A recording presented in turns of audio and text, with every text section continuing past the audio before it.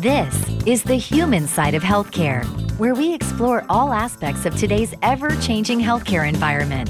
Brought to you by the Dallas-Fort Worth Hospital Council and featuring CEO Stephen Love with co-host Thomas Miller.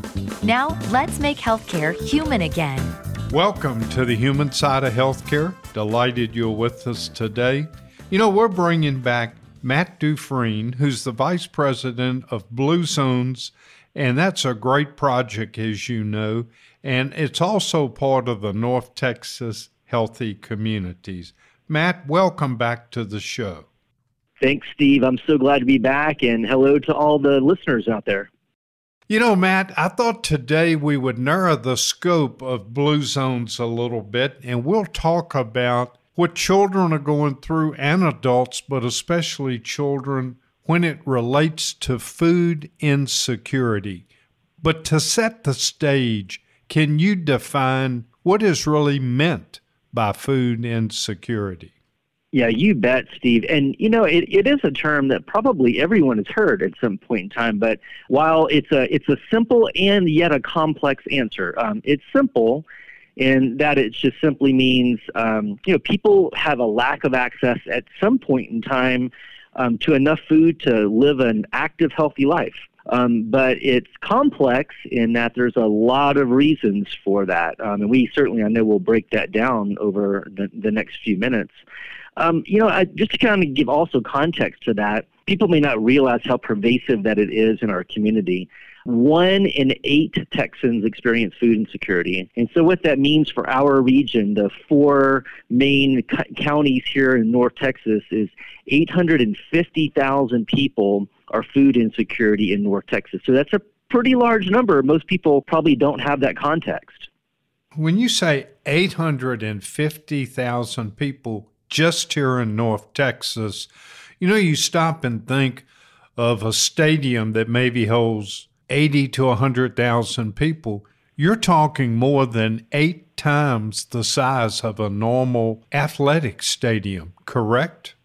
That's right. And again, we hear these phrases tossed around, but we oftentimes don't really stop and think of the impact. And what we also don't realize is that part of those people packed into these stadiums, as you so eloquently described, may be our neighbors, may be people that we know. And the fact is, again, with 1 in 8 Texans, we probably do know people in our neighborhoods, in our communities that are suffering. And what we also know is that children and people of color are at a much higher rate of likelihood of being food insecure.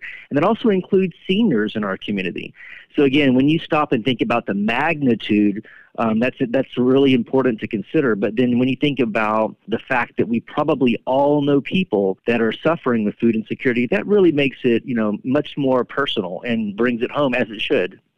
Matt, I was just thinking it's got to be terrible to have food insecurity and in many cases not really knowing where your next meal's coming from.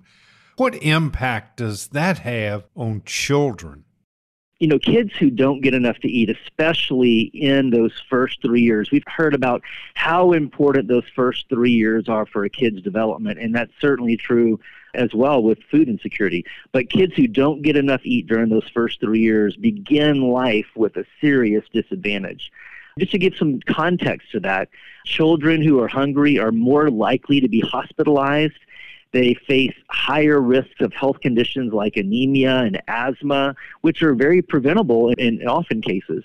And as they grow up, kids who miss meals are more likely to have problems in schools and other social situations. And obviously, we know how important education is.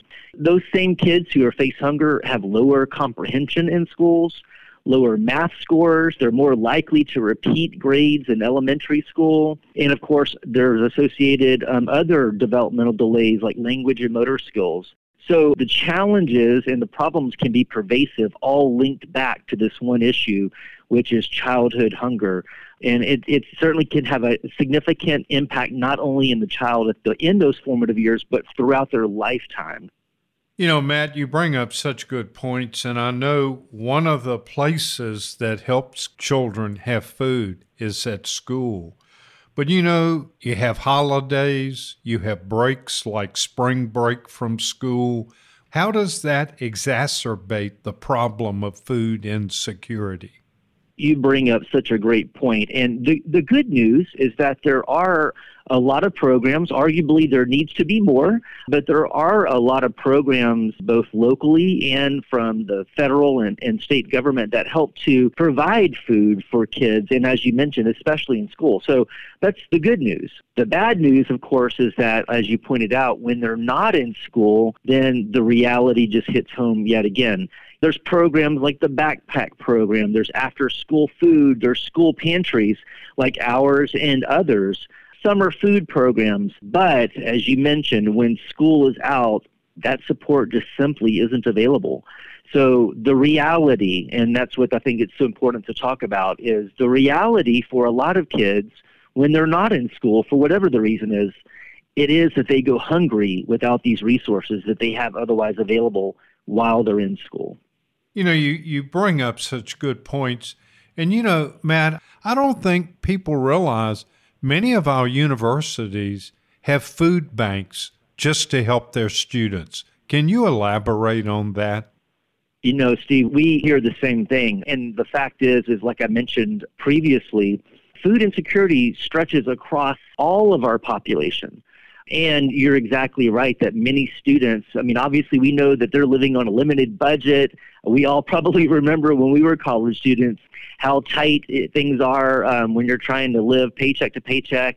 Anyone in our community that is struggling to make ends meet is susceptible to food insecurity. And so certainly college students are among those groups, seniors that are on a fixed income, same thing. So again, I think that's why it's so important for people to understand that this is a pervasive issue in our community. It can touch any one of us, but certain people are certainly even more vulnerable, and especially anyone living on a fixed income, including students and seniors, are just much more at risk of becoming food insecure at some point in their life. I was talking to a friend of mine, and she decided to work at one of those places that's so great that have the backpack program that you talked about. And she was just totally unaware of how bad the food insecurity was. And she told me the very first day she worked, there was a little fella that kept saying, "Hey, I am going to get my backpack before I go home, right? I am going to get my backpack." And he kept asking.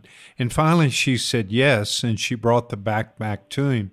And he said, "You don't understand. I take half of this home for my little brother." And that just made her so aware of how acute the problem is. And Matt, I'm sure you have stories similar to that. That's such a true story. And again, I think this provides context to our community to understand not just the need, but how meaningful it is when those services are provided. Boy, you talk about a wake-up call or an awareness. What a touching story from Steve there also. We're talking with Matt Dufrene, the Vice President of the Blue Zones Project, North Texas Healthy Communities. Matt's advice on what you can do if you would like to become involved to help with this issue in North Texas. That's next on The Human Side of Healthcare. This is The Human Side of Healthcare, where we feature healthcare's hottest topics and what our North Texas area hospitals are doing to make healthcare human again.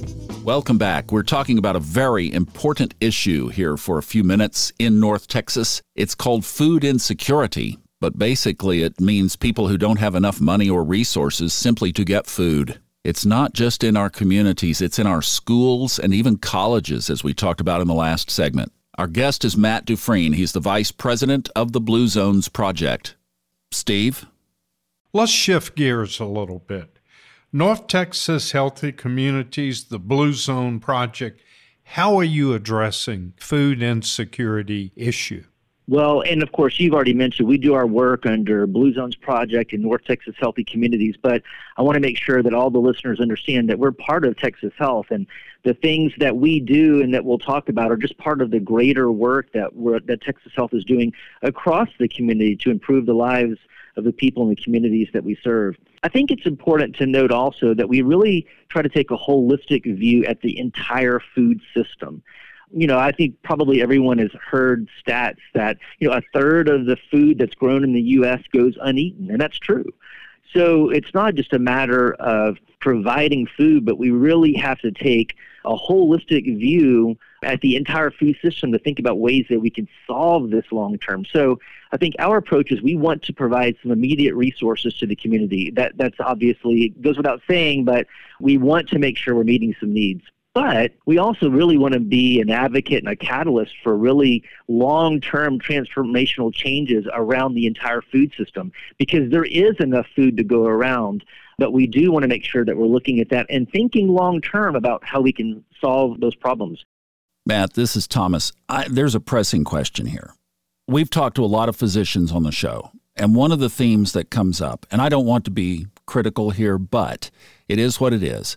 They want to keep their patients healthy, but they say how unhealthy these many places with drive-thrus are. That's right. Well, school food, pretty much same boat. That's right. What do we do about that? So I think in this conversation, it's also really important to point out the distinction between having food, which we certainly don't want anyone to go hungry, and having access to healthy food. And there's a wide gap, even as we talk about that in this through this lens of food insecurity. What we know is, especially in many of our communities, there is not access to healthy food. There's a lot of access to junk food, to food that will exacerbate health issues. But one of the other things that we really have to struggle with as a community is making sure that every person in our community has access to affordable, locally accessed produce and healthy food at that neighborhood level. And that's part of our focus, is not just about how we address food insecurity in general, but it's about how we make healthy food available to everyone, no matter where they live in North Texas. And that's something that it's going to take all of us to really address as well. What would move the needle on that? Well, I think part of that is we haven't reached the stage where we are today overnight. Like most large challenges, it's been a pervasive issue for years. And it's going to take a concentrated effort by all of us to look at this issue across sectors. So nonprofits, hospitals can't do this alone, but it's really going to take all of us looking at this at the holistic level, looking at it at the system level, thinking about how we address the gaps that may be logistics focused, it may be delivery, it may be affordability, but we really have to begin looking at this at the highest level across all the sectors that come into play, because when you think about food, it's a business. There are many sectors that are coming into play to make food available to us. But in order for us to really address this issue, we have to look at it in the same way, look at the gaps, including affordability, to be able to make the connections and make these long-term transformational changes that will then help us to address this in the future. Well, and I'm sure community messaging, which is your department, and keeping this in front of people as something that we need to continually be upgrading in our community is also a big part of it. It's critical that people understand the need. And as we talked about earlier in the segment, so many people in our community, probably more than we realize, are struggling. 1 in 8 people in North Texas, 850,000 people are struggling with food insecurity. Part of what we have to do is make sure that we get that message out there, let our community know how pervasive this is, and the fact that it's probably more personal than we realize. There are so many people that would never want to admit that they are going hungry, and especially when you think about the kids that are impacted. But I think part of the challenge is just making people aware of how pervasive it is and probably how more personal it is than they even realize. That's nearly 10 of the Arlington Stadium. 10. That's right. No secret, the economy is struggling right now as well. Is that number going to go up? I think the short answer, we would say absolutely. We did see a rise in food assistance during COVID pandemic for, job losses, businesses closed, all those things that we would expect. And of course, now that we have inflation raising prices on nearly everything, including housing, gas, utilities, and food, we expect that number to continue to rise. Food prices have gone up, estimated 10% year over year, just based on inflation alone. So you can imagine that if people are already making decisions about what bills to pay, and then you add housing prices, gas prices, increased food prices, to that, there simply are not enough resources to go around for many families. So we absolutely expect that number to go up. And I think it's also important for people to have context that what we see nationally is that 1 in 5 people have experienced food insecurity in the last 30 days. That's 20%. And that includes people who have jobs. So it's not just people who don't have jobs that are impacted by food insecurity. Again, when people are making tough decisions about what bills they pay, what do they buy for their families, even working families have a difficult time in providing food and paying all the bills that they have. We see these pictures mostly on social media, I guess, of these food banks that have these incredibly long lines. How are things in North Texas? And then if this does increase from the already astronomical number, are the local food banks and these distribution areas here in North Texas, are they ready for this additional number of people? When you look at what's happened during COVID, we saw across the nation significant giving to food banks. Everyone was acutely aware of the need. But overall, those number of donations have gone down. So I think when you look at it at the high level, what you see is inflation has driven up food costs. You see lower donations going to, let's say, food banks. So it is a situation that is a challenge. I think, too, that it's important to note that food banks alone cannot solve the challenges. So this is where I think it takes community partners like food banks, like the work that we're doing, like the work that faith communities are doing and others are doing, to provide the resources that the community needs.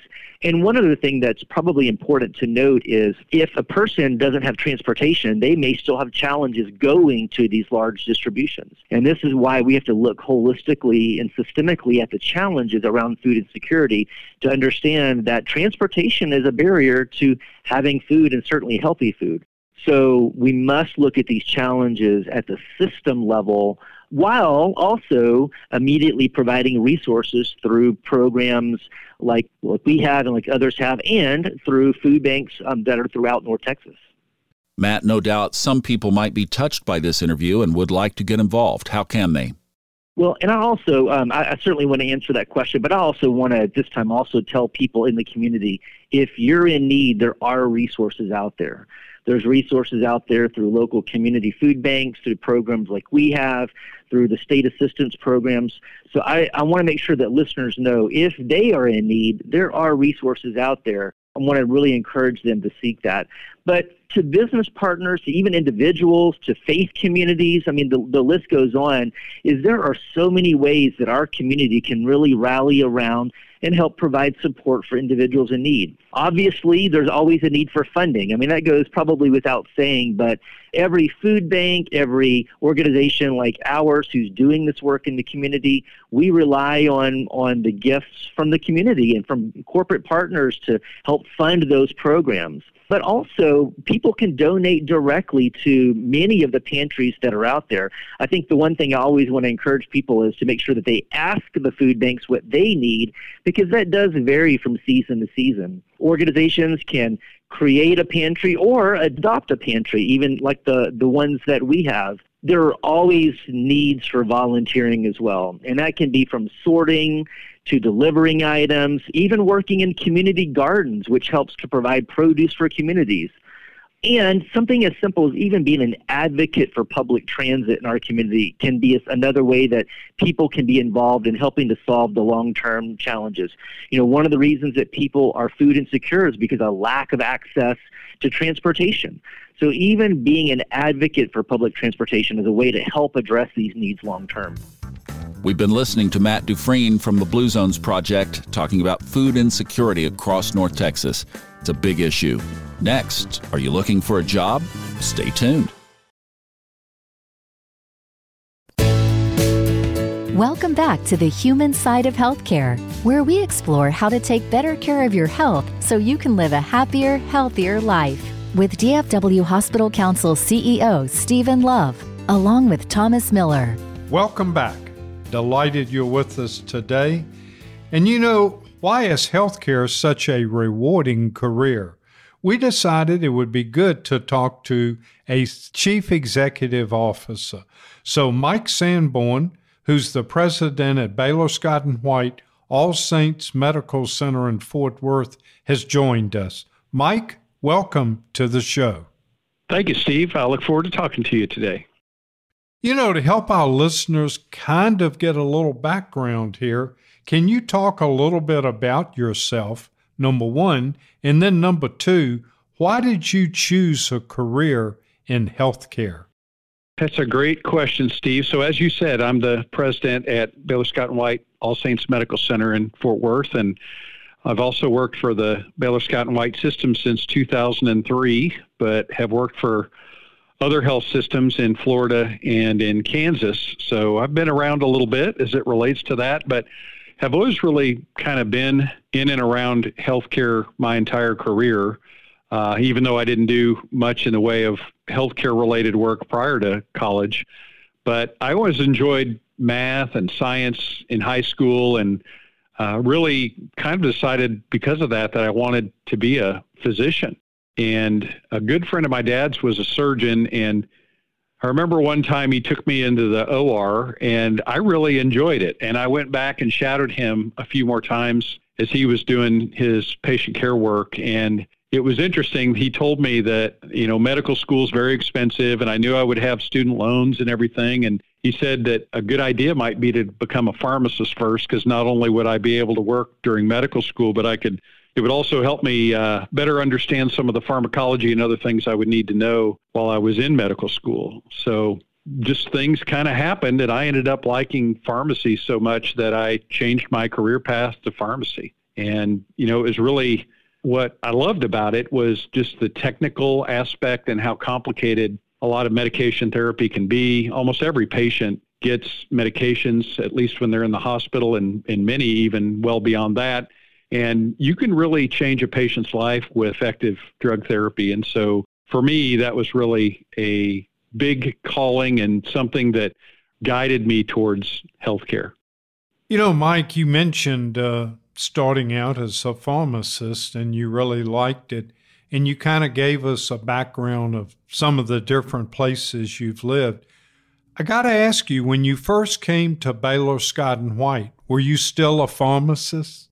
I actually still am, Steve. I've maintained my license, and, you know, I don't work as a pharmacist much, but definitely throughout the pandemic have had kind of a reintroduction to a lot of the drug therapies and things that have been effective. But yes, I started off as the system leader for pharmacy with Baylor Scott & White and managed the pharmacy enterprise for the system. So all of our retail and hospital pharmacy entities, and really at that time was one of the very first system leaders for any of our departments. And so, you know, my first job in healthcare was at Parkland Hospital. And it was funny because one day my boss quit. I'd been there about a year at Parkland, and my boss left for a bigger and better job. And I was asked to consider taking her place, and that's how I ended up in management. It certainly wasn't something that I pursued or actively went about trying to get a career in healthcare administration, but that's where I've ended up.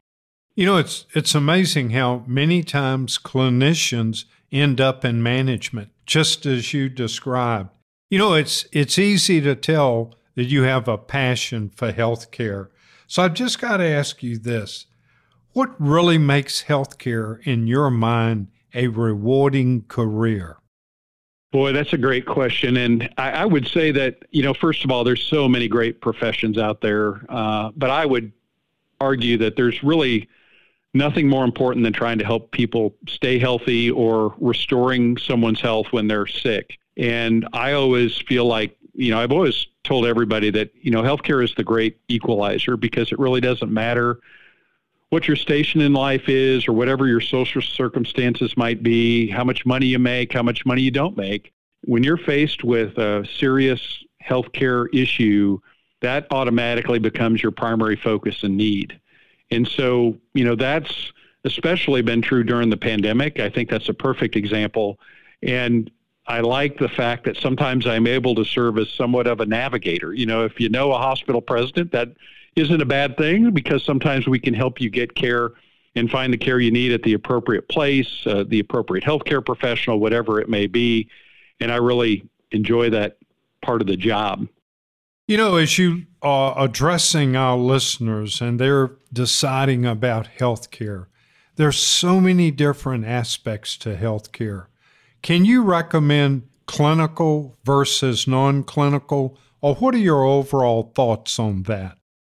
Both clinical and non-clinical careers can obviously be very rewarding and lead to all types of different end results that are really fantastic. But I would argue that even in any type of job, we employ all different kinds of people in healthcare. We employ lawyers and chefs and engineers and architects, and all of these people really, I think, a lot of times choose healthcare as a way for them to practice, because their decisions that they make can directly or indirectly influence the care that our patients receive. And they can help make a big difference in patients' lives. If you're designing a building and trying to make it more patient and family friendly as an architect, or if you're an accountant helping people understand their healthcare bills and how they can afford different therapies and things like that, it can all be very, very rewarding. And, as an example, we employ across our system thousands of housekeepers. And I all the time will remind people that, when you need a room cleaned, or if there's a patient that is in need and needs someone to talk to, sometimes the housekeeper can be one of the most important people in the building.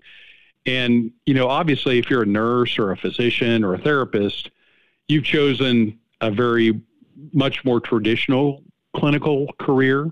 And those types of clinical jobs are very important. And I think the other thing is there's a certain amount of job security associated with them, because they're always in high demand. Healthcare as a part of the American economy is growing quite rapidly. And it's a career that offers just a lot as it relates to general rewarding day-to-day care. But the same is true for those non-clinical roles. We need those people too.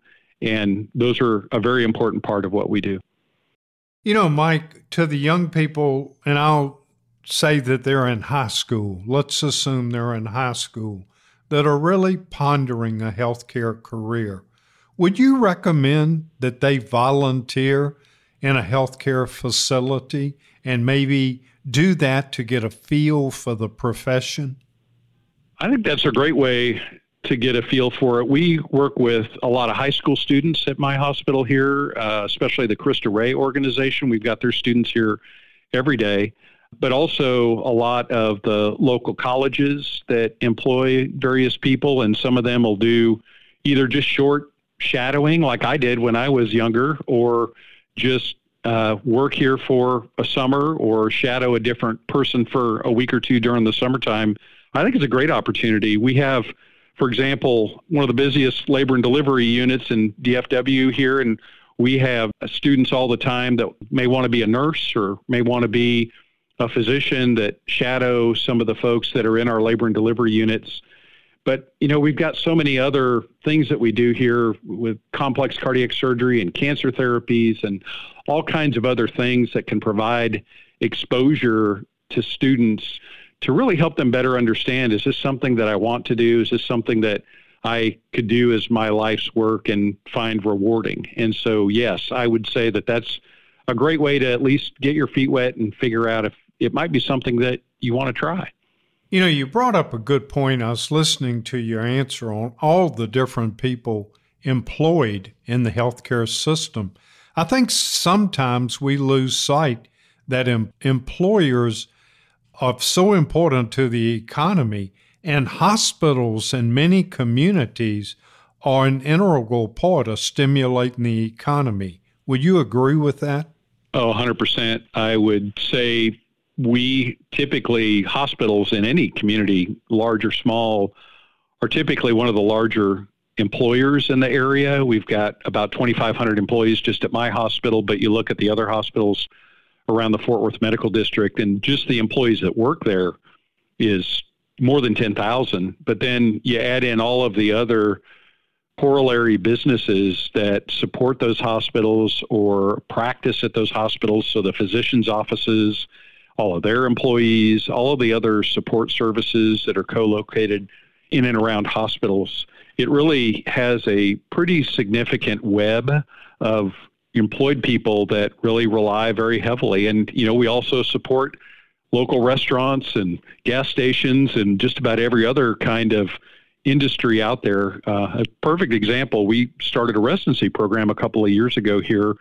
And when it's all said and done, we'll be training about 170 or so physicians here at All Saints. And we're excited about that. But what I remind people in the community is that healthcare workers generally are fairly highly paid individuals. And so especially true of these physicians that are going to be coming out of our programs, they're going to buy a house. They're going to go to and contribute to the property tax revenue. They're going to help our schools. They're going to go to churches and donate there. They're going to do all kinds of things in the community that are going to have a very positive impact from an economic perspective. So I think it's almost impossible to measure the impact that a lot of times that hospitals and healthcare can have on a community.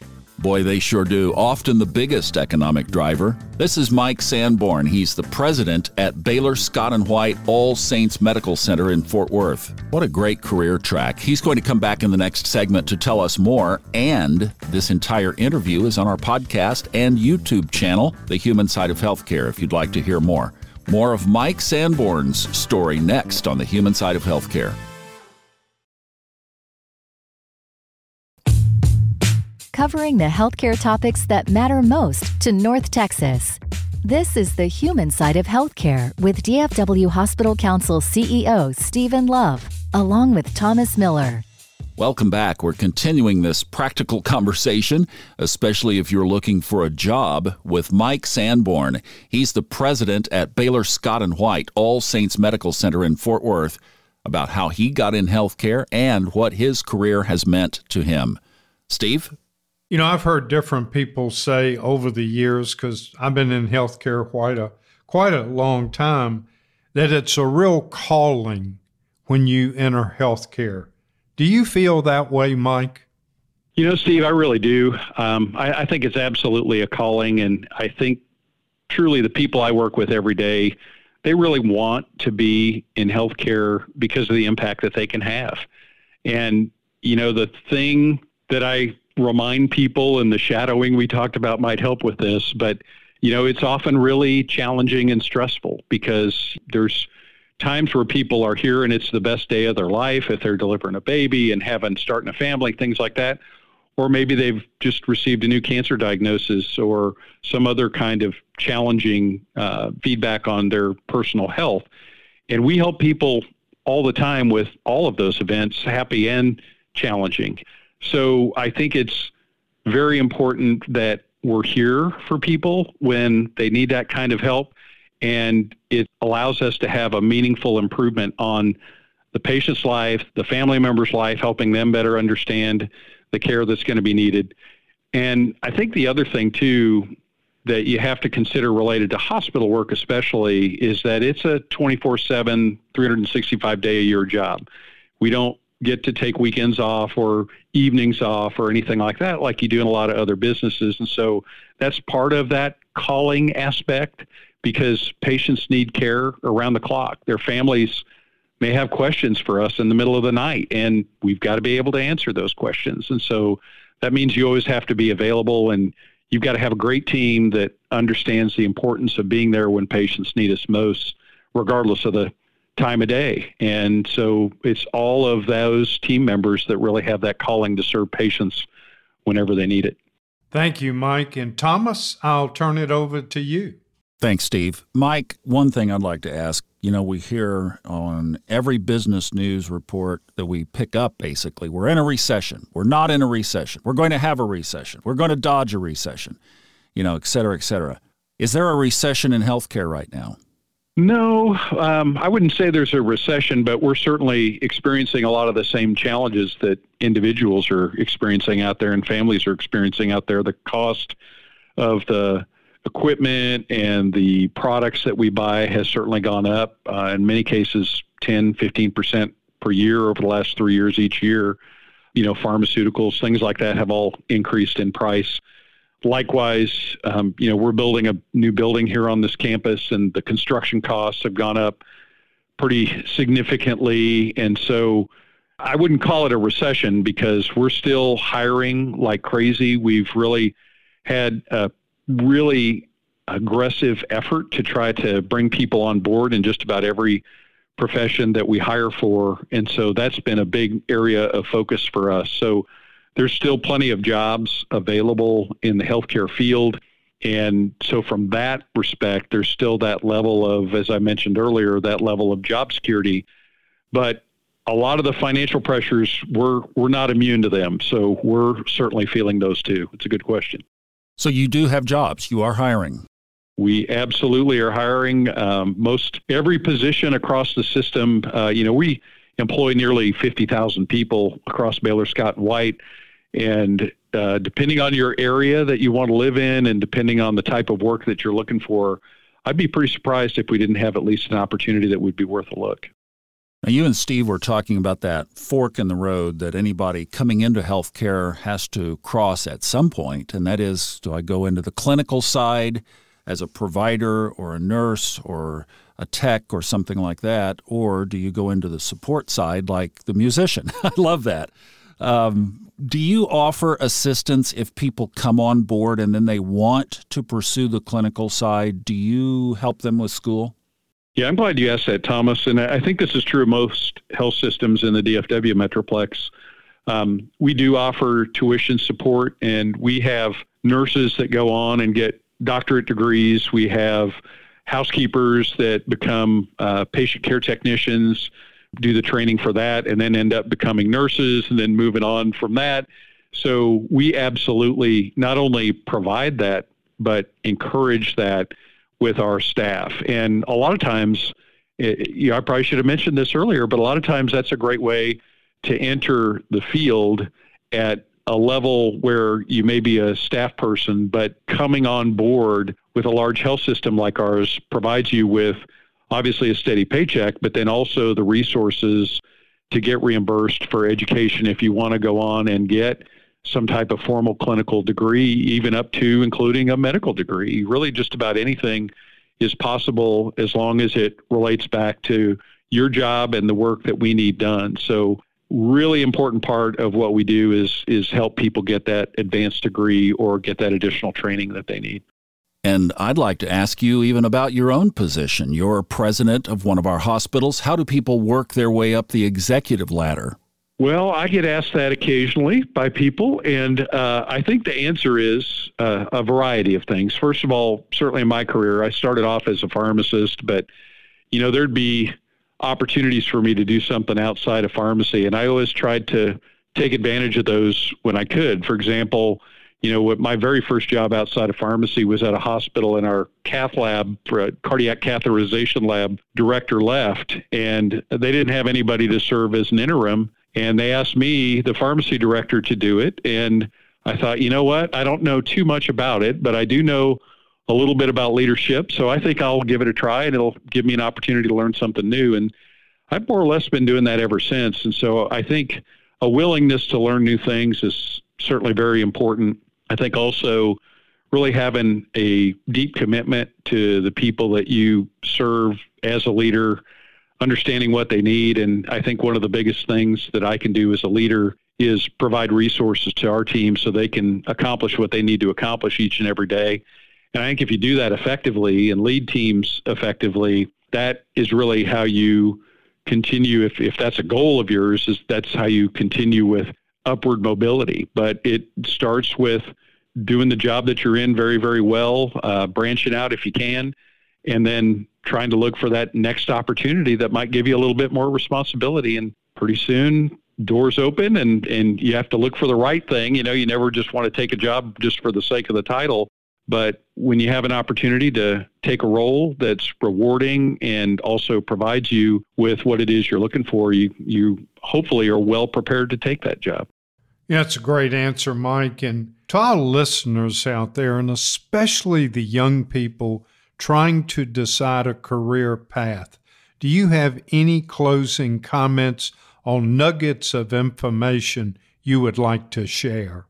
Well, I would say first, give it a shot and talk to some people that are in the healthcare field like I did when I was younger, just to make sure that it's right for you, but also you might be surprised at all the things that they tell you and the interactions that they've had as part of healthcare. And I think also, as we talked about, just about every job that I can think of that exists has a possibility to exist in healthcare as well. And so it's really a unique opportunity, I think.